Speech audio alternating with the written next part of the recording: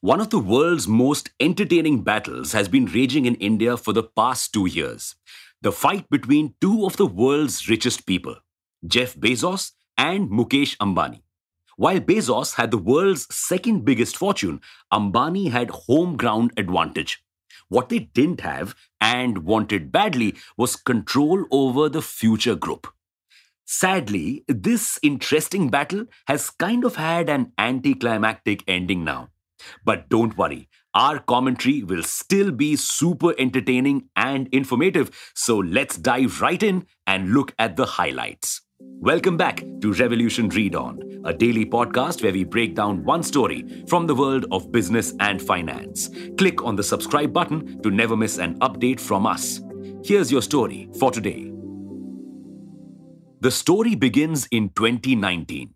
The Competition Commission of India had just given Amazon permission to buy a 49% stake in future coupons for 1,500 crore rupees. For Amazon, the deal was just a way to get to future retail. You see, Future Coupons is a promoter of future retail, which is part of the Future Group. And so, by buying a 49% stake in Future Coupons, Amazon automatically and indirectly got a 3.58% stake in future retail. Additionally, the deal gave Amazon the right to buy all of the future coupon stake, which was 7.3% in future retail, 3 years after the deal. Everybody was happy with the deal. Future retail, especially because it had massive loans worth around 3,500 crore rupees. The deal would not only give it cash to pay off some of these debts, but also an opportunity wherein Amazon would list future retail products on its marketplace. But then the pandemic happened. Futures loans increased, amounting to almost 11,250 crore rupees, and Amazon didn't provide any help. Enter Mukesh Ambani. Ambani saw this as a great opportunity to expand Reliance's retail business.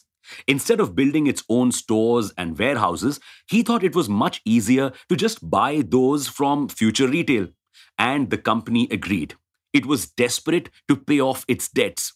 But this made Bezos angry. You see, his game plan was to acquire Future's stores so Amazon could have an offline presence in India. Okay, but why not just create its own stores like the Amazon Go stores in the US? Firstly, that would take a lot of money, time, and effort. Precisely why Ambani also wants to acquire future stores and not create his own. Secondly, according to Indian rules, foreign e commerce giants like Amazon and Walmart cannot open physical stores in India. So, Bezos decided to fight tooth and nail to stop Reliance's deal. The two companies went to several courts until finally the Competition Commission claimed Amazon made the deal under false pretenses. It said that Amazon had not disclosed its original purpose when striking the deal, its interest in future retail. When Amazon had proposed the deal, it had only said that it was interested in bridging the gaps in India's payment structure through future coupons. There was a deliberate design on the part of Amazon to suppress the actual scope and purpose of the deal.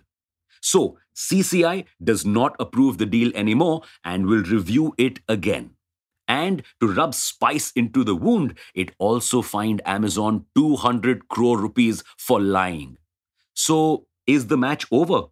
No, it has just begun. Jeff Bezos did not become the world's second richest person by giving up. He further escalated the issue, contesting the CCI's decision and taking it to the National Companies Law Tribunal. His argument that the scope of the deal was specified and the CCI could not just change its decision after 2 years. And that's not all. Amazon went completely on the offensive, taking Future and Reliance to even more courts, even the Supreme Court. If Bezos couldn't have Future, he wouldn't let Ambani get it so easily. It began a hostile takeover of Future. You see, waiting around for the deal to happen seemed like a major hassle. So, Ambani decided to just start taking over Future's stores. But how can he do so?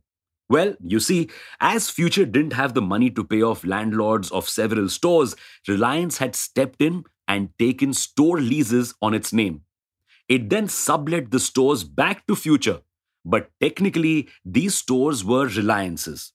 Plus, a lot of the inventory for these stores had also come from Reliance JioMart.